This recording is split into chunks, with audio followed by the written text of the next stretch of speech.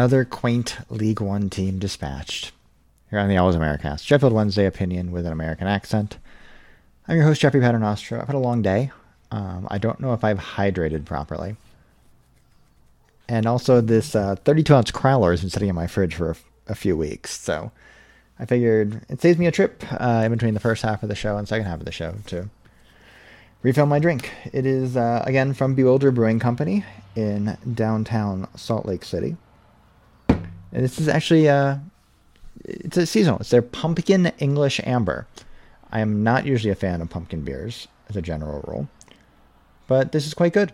The pumpkin is very subtle. It's not like overly baking spicy. And other than that, it's just like it's just an English amber, with a little bit of pumpkin in there. It's quite drinkable. I assume it's 5% because everything in Utah has to be 5% or less on draft. Joining me as usual to recap the Cheltenham game and look ahead to whatever is coming up. I believe it's Cambridge. I have not put together an agenda. It's been one of those days. But to carry the preview load, at least, if nothing else, probably the whole show, it's our New England Owl, Justin Disberger. Justin, what are you drinking? Hey, Jeff. Can I just quickly say 100% with you on the pumpkin anything. So many pumpkin beers, it just tastes like somebody put artificial pumpkin flavoring in and too much of it, or as you pointed out, they spice it up to try to cover up the artificialness. So I'm impressed you found something that it's like a nice, actually tastes genuine. It's just an amber lager with on the end you're like, oh, I'm drinking a pumpkin beer. It's fine. Well, I am on the Council Pop tonight, the sparkling lime tinted Council Pop. Usually I can make a run from summer through and get to Thanksgiving before I need to take a little break. But this was a fun summer and been a challenging start to the school year. So Council Pop it up for a couple of weeks, clean the old system out, and be ready to pick it back up as the weather gets colder. Right in time for the crowded holiday fixture schedule or the World Cup, whatever will require drinking. Speaking of large gatherings for soccer that we know and love well on this show, by special request, his request, although he's always welcome to come on, to give a little plug for our 2023 OA Away Day in South Carolina. It's Tommy Byrne. Tommy, first of all, what are you drinking? And then, what's going on, man? Good evening.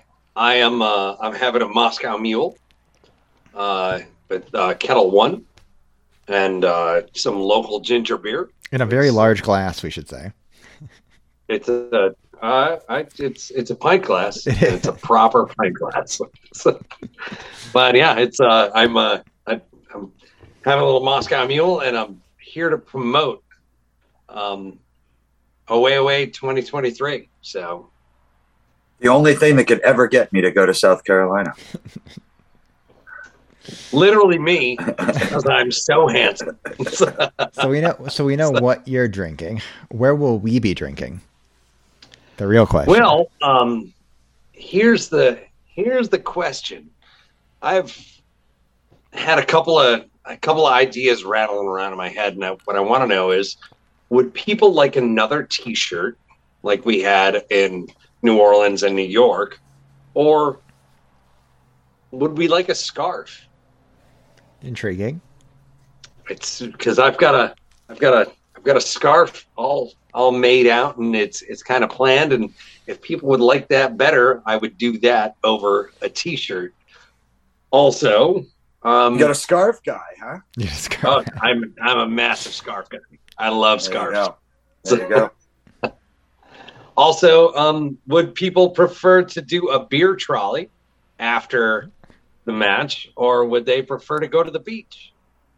Does the beer trolley go to the beach? Is the real question. Near the beach? It does not. It goes through the brewery section of New York, of Charleston. You think that would be like an underserved market, right? Putting your brewery on the beach. You'd be surprised. There are 2 breweries on different beaches, so it's. I guess it might be a zoning issue, I suppose.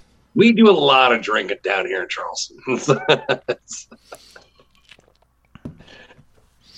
That's good. You're whetting the appetite. I assume we will be watching a Wednesday match somewhere in here, unfortunately, or perhaps. Yes, we'll be watching the Lincoln City match. What I'm doing is right now I'm prepping probably 3 or 4 different venues to see if fielding offers can handle our crowd. One of the bars is a very, very Liverpool crowd, and that's the last thing that I wanted to make us suffer. You don't want to mingle with God's chosen people. Hey, well, you know.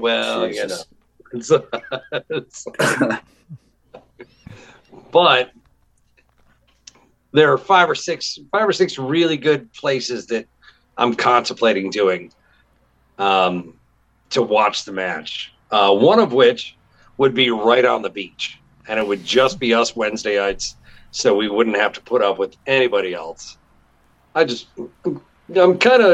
putting this out as feeler to see what people want to do. Well, you should put together a brief description of each of those places. I'm sure we can get stuff out on the socials so far that's sort of 3 questions out there for people. Can I ask you, Tom, where do you, without going into way too many details, short answer, where should people be looking to stay? People should be looking to stay either on the peninsula or in Mount Pleasant,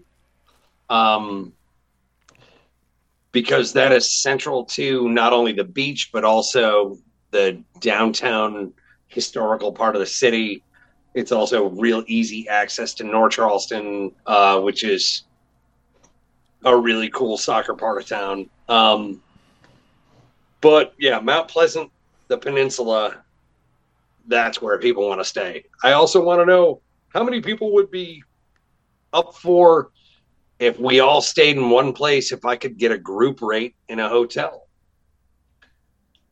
How many people would be interested in that? Because I know that a lot of people would love to stay at a group rate in a hotel, but a lot of people don't want to stay with other Wednesdayites. You know what I mean? I think the other question I know you brought up, I don't know if you're still considering it. I know I would certainly be down for experiencing it, but did you figure out, is there a Battery game that weekend? There is. There's a Charleston Battery game. It's supposed to be that weekend. And if we're at home, the USL hasn't broadcast their schedule yet, but Charleston Battery has already talked to me and said that we would be more than welcome to have our own section for that night. And if whoever isn't all footballed out would be able to come out and celebrate at the Charleston Battery game that night. All right. Well, I'm in on that. All right, Tommy. I'm sure we'll have you back on soon to plug more stuff. Well, you give us a lot to think about. Scarves, T-shirts, beer trolleys, the beach. Somewhere in there a Wednesday game, unfortunately. But that's what the beer trolley's for, to basically erase any memories of it. Or to promote the memories of it. You're welcome to stick around, Tommy, of course, as we move on to the Cheltenham match.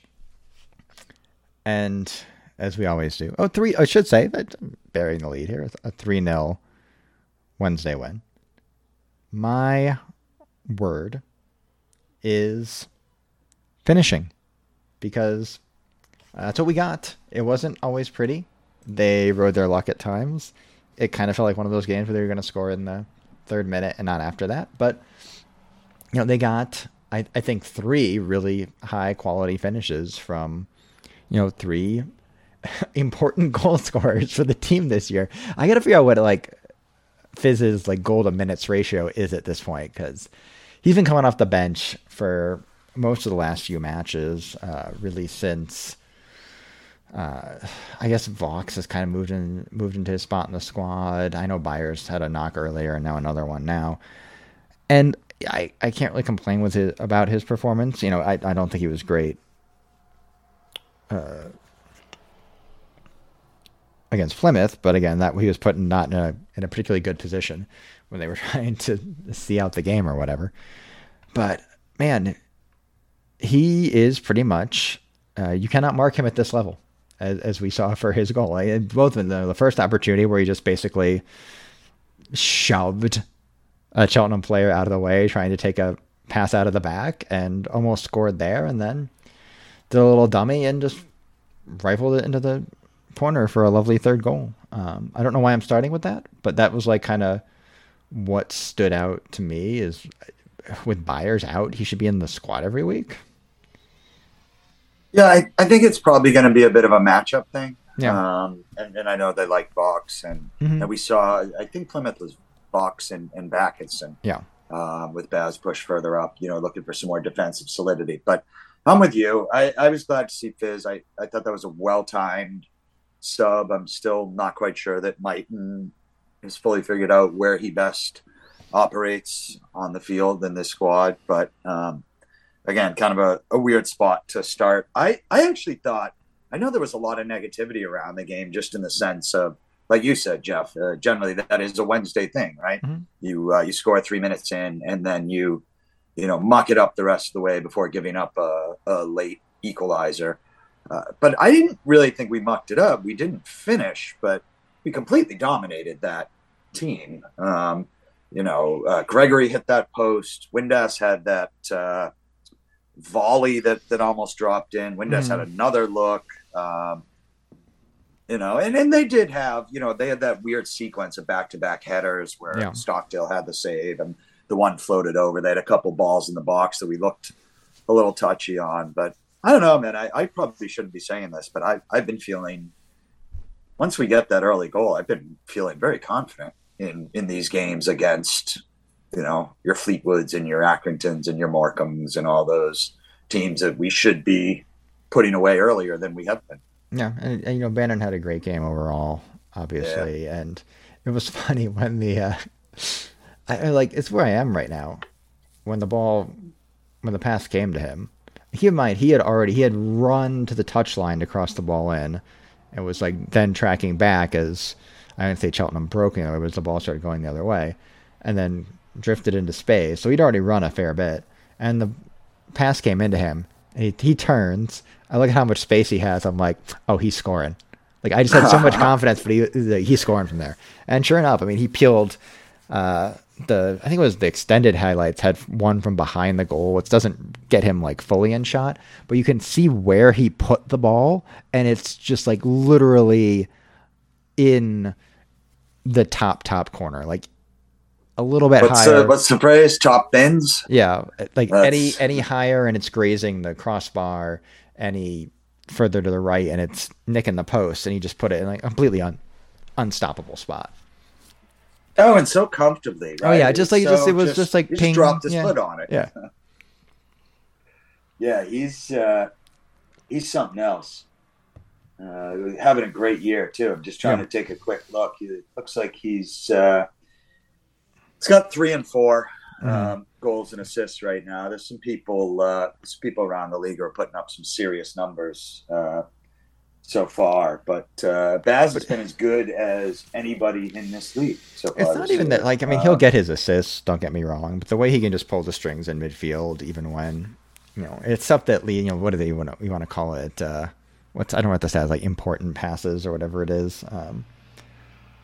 Well, he's passing it nearly 80%. Yeah. And considering that he's touching the ball every single fucking time. And he's not he's not just like, impressive. This isn't like Joey Pelopessi, right? Playing it back to the center back. He has some Hollywood balls in there, and he's putting stuff through the channels.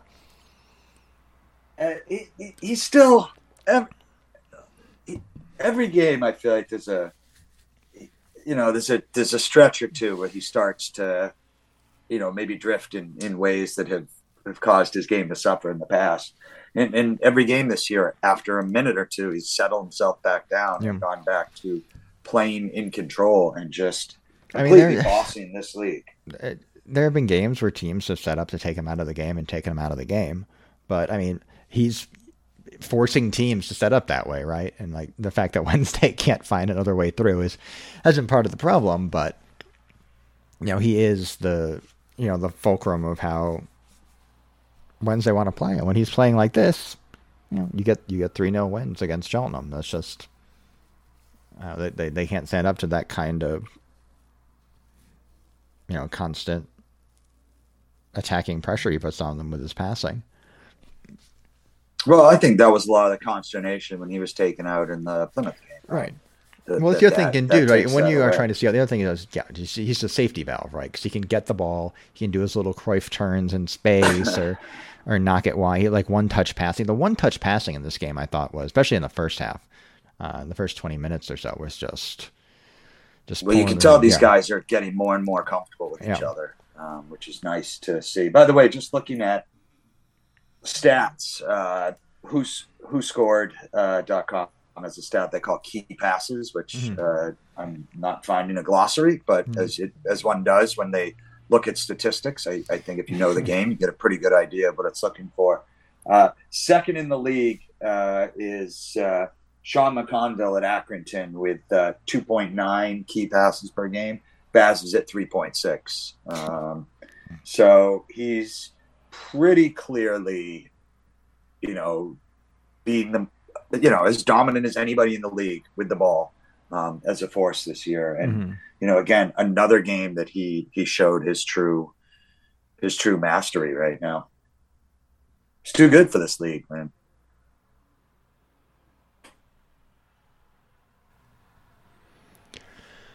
So I don't have too much else from here. I thought they defended. I mean, again, they rode their luck at times, but I thought Ahikwa had a great game at the back, just heading everything out of trouble.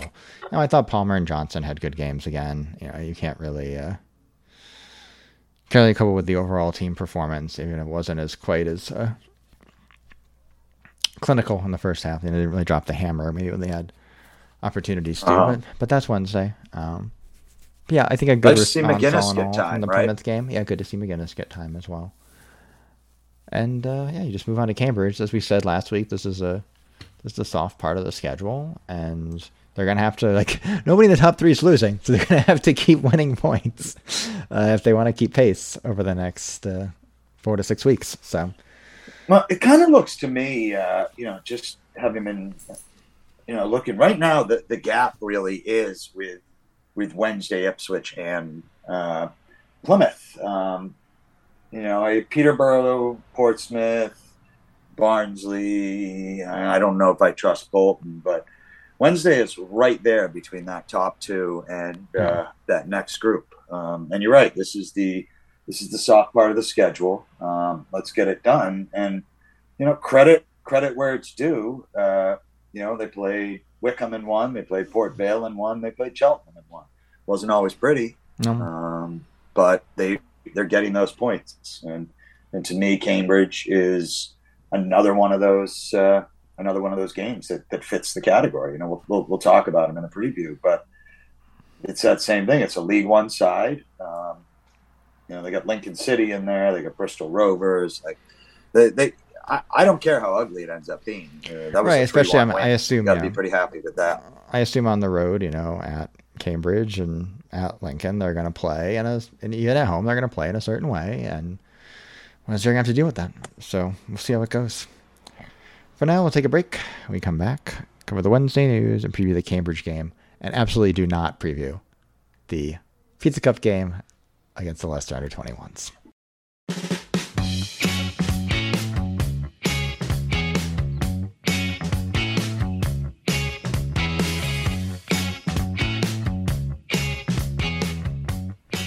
Now it's time for some Wednesday news. And a little bit of news today. The club has posted a vacancy for their finance manager. That is a job you can apply for. If you are a particularly snarky Wednesday fan, I think you can probably say some things about that.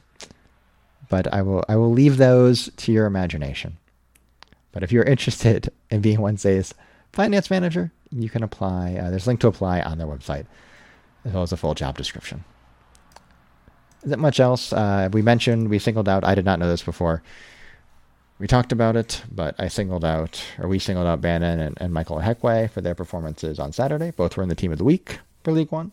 Again, not a surprise, as Justin has said before, we should be having players in the team of the week more weeks than not. And, a 3-0 win will get you there. Liam Palmer has moved into the top 20 all-time appearances in a Sheffield Wednesday kit. So again, good for Liam, and it's kind of impressive, really, given how the club is over 150 years old, and how much more player movement there is nowadays than even 20 years ago. That you can get a player in the top 20, and an outfield player at that, into your top 20 appearances. It's staggering. Yeah. Imagine if somebody said that to you in 2015. Yeah. Like, hey, Liam Palmer is going to be top 20 all-time Wednesday appearances. I mean, he was getting booed off the pitch and ripped on social media up until 2-3 years ago, and he's the meaning of the word legend is in reference to club legend is obviously very personal. I don't know if I call him club legend, but Christ, if people don't remember Liam Palmer for his career contribution to this club, it was a pretty cool story. Well, speaking of club legends, we have dispatches from Austrian soccer. Oh, yes. Patty, I think, Patty, who, by the way, still refuses to come on the podcast, put this in the podcast group, the podcast chat, said, "Are you going to talk about this week?" And it was an Instagram post. I think it was by Red Bull Salzburg. I don't remember, but it did mention that Addy Newhue scored against Salzburg at the weekend for SC Reinsdorf-Altach in the Austrian Bundesliga. I looked at what Addy's up to. So let's take a little look. 6 goals in 10 appearances, only 8 starts too. So 6 goals and 8 starts. So he's on form in the Austrian Bundesliga right now. So good for him. Always nice to see him bagging goals wherever he is. You gotta feel like he could do a job at this league. Sure. Huh? Yeah, absolutely. It is what it is. He's moved on, but he's not. I guess he's taller than Michael Smith. I don't know if he's as good in the air, as good with the ball at his feet, or he's certainly not as mobile, I would assume at this point. No, he never was. But man, I loved his game, and he really brought introduced himself right away. I'm a little disappointed we never got to see Newhue in League One, and I know the quality of this league is certainly better overall, or at least I don't know. I think the quality is certainly better overall than 10 years ago once they was it last. Oh, but also, for sure. Teams play more modern football by far than they were 10 years ago as well. Which would suit him despite his size. I mean, it would, but also in the old pub league, Route 1 crosses into the box. I feel like he would, and defensemen, just being able to muscle off defensemen and not getting called for fouls, he would bag 28 goals or something. Just all scrappy little rockets in the box, the occasional header. Yeah, I feel like he'd be a real effective poacher at this level 10 years ago, but it's not 10 years ago. No, and I don't know. I would think the current game would suit him. He's really good at moving in space and creating space, getting to places. He obviously finishing wasn't really his game, but he was great with the ball at his feet and 1-2s and moving it. I could see him being successful at this level. Maybe not if you had to play on that fucking Port Vale pitch, but either way, I miss the guy. It always bummed me that he didn't like to be called Big Dave, because I thought that was just one of my favorite bits of sort of Yorkshire humor to, get a guy with a difficult name to pronounce and just say, fuck it, we'll call him Big Dave. And it had a nice ring to it, but I understand why he didn't enjoy the name. So we'll respect that. We move on now to a League One fixture in 2022, as Wednesday head to Cambridge. Take it away, Justin. Hey, another week we're playing the 14th place team in the league. 5 wins, a draw, and 7 losses, although they have a -8 goal difference, 15-4, 23 against. They're all right at home, 4 wins, no ties, 2 losses with a 0 goal difference, 9-9. But what we're happy to see from them right now is that their form is atrocious. Yes, it is. They are dead last in the form table. They lost, and they lost, and they won. And they lost, and they lost, and they lost. So things are not going too well right now. I'm sure that their coach, Mark Bonner, who I'll chat briefly about, is quite unhappy. I perused some Cambridge media, and the mood in the room is described as angry. So we'll see if they're up for it. Another interesting, much like the Cheltenham game, very similar setup. We drew 1-1 at the Abbey Stadium last year in October when we were still getting our feet wet, and we played them in March and beat them 6-0 at Hillsborough. So we really took it to them, and I'm kind of hoping we get there again. Quick reminder, they are the U's, probably my least favorite nickname in League One. Formed in 1912, became Cambridge United in 1951, made the Football League in 1970. They have been a second division team in their history, but we're actually back into non-league in the 2000s and came back up in 2014. So they were in League Two for a while till Mark Bonner came along, and this is their manager. Pretty interesting story. We talked about it last year, but he was a fan of Cambridge United who got a job coaching in their academy as their U9 coach in 2011. 7 years later, he was on the first team staff, and 2 years after that, he was the head coach of his boyhood club, having never played competitive football. So what we'll see from Cambridge does not sound super exciting. He runs a 4-3-3 that when you have the ball, it's that double pivot 4-2-3-1. And without the ball, they pack them back a 4-5-1. The way that they generally play is that they pack back into that 4-5-1. They really don't press. They wait for you to try to do something and then hit you on a long counter to Jeff. I know you didn't look at the previews. No. Do you recall the name of the Cambridge United striker with the most League One name in League One? No. And I still think the actual most League One striker name is Alfie May, but who is the Cambridge Alfie May is up there, but it is not Joe Ironside. Oh, yeah, that's a good one. Yeah, Joe Ironside is the best. So Joe Ironside leads the team in goals with 4. And what they like to do is drop back, 9 players and make a real quick long ball out to him. Either they're 2 defensive central midfielders or they're 2 center backs. This is generally how they get it up long to him. He's quite good at holding up play, and that allows the other front 3 to quickly advance and put it on net. When they were in League Two, they were known for their sort of free-flowing, expansive play. But since they've been up in League One against much larger squads, Bonner's been playing more passively. A couple other names to look for of that other front 3 behind Joe Ironside. Harvey Nibbs, another great League One Englishman name. 3 goals, 2 assists. He's in the middle with Sam Smith, 4 goals on the right, and Shiloh Tracy, 3 assists on the left. Those 2 defensive central midfielders are Paul Digby and Adam May, both with key passes. Those guys move the ball.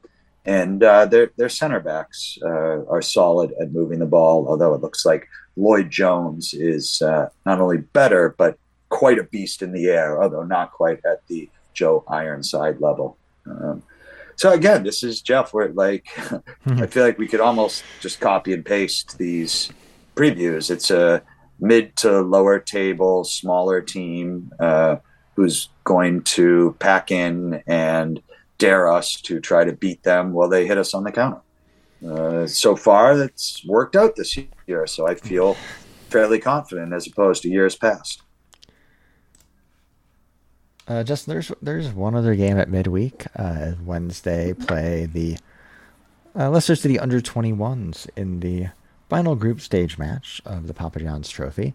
Do you have anything for us on that? I do not. No, I'm actually... The game does not exist in my head. Are you going to watch it? No, fuck no. I I guess we're not previewing this match, to be clear. But would you just like send like, I don't know, like Bailey Katamateri and whoever else, like send the guys play the kids, play the under 23s? Yes, I would put our under 21 squad out there, like, crowded or fixture under schedule, 23s, right?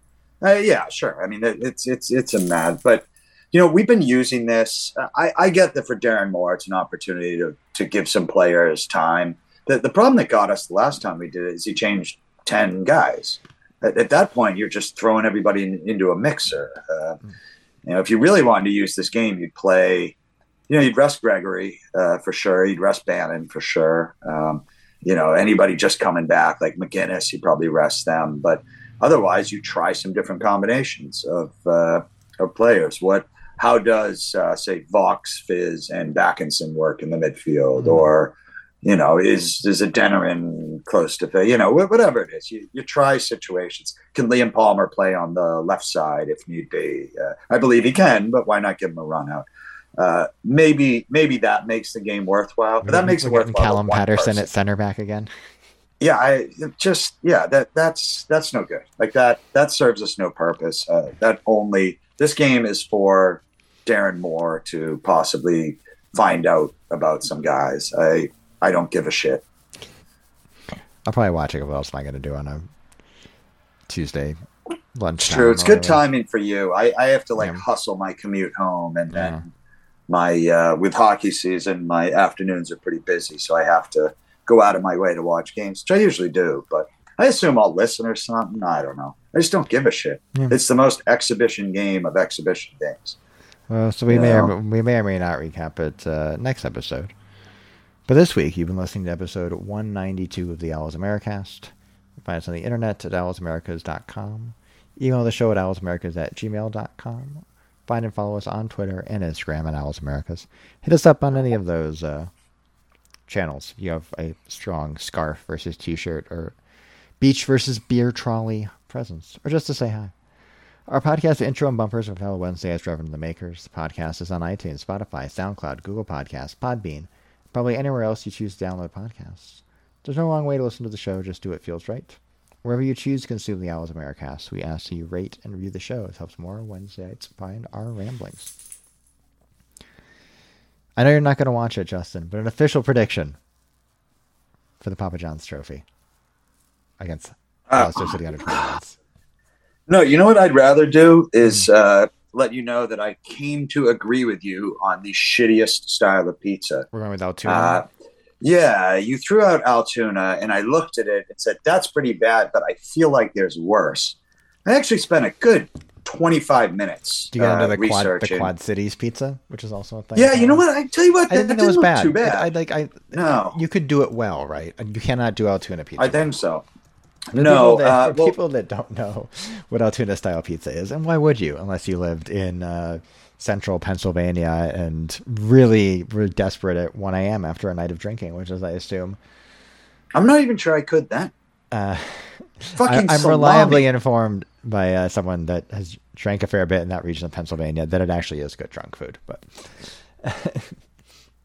it's like a Sicilian style square slice. But so pizza sauce, or your regular, I assume a fairly bog standard tomato or pizza sauce. There's no way that thing has flavor. No, but that's straight out of the can sauce, man. Right. Green bell peppers, salami, and covered in American cheese. Jeff, it's not just covered in American cheese. Uh-huh. It's covered in a peel off the plastic wrapper, 64 slices of American cheese. Historically, it used to be Velveeta, cheese. I guess, which also is not cheese, but it's a different kind of not cheese.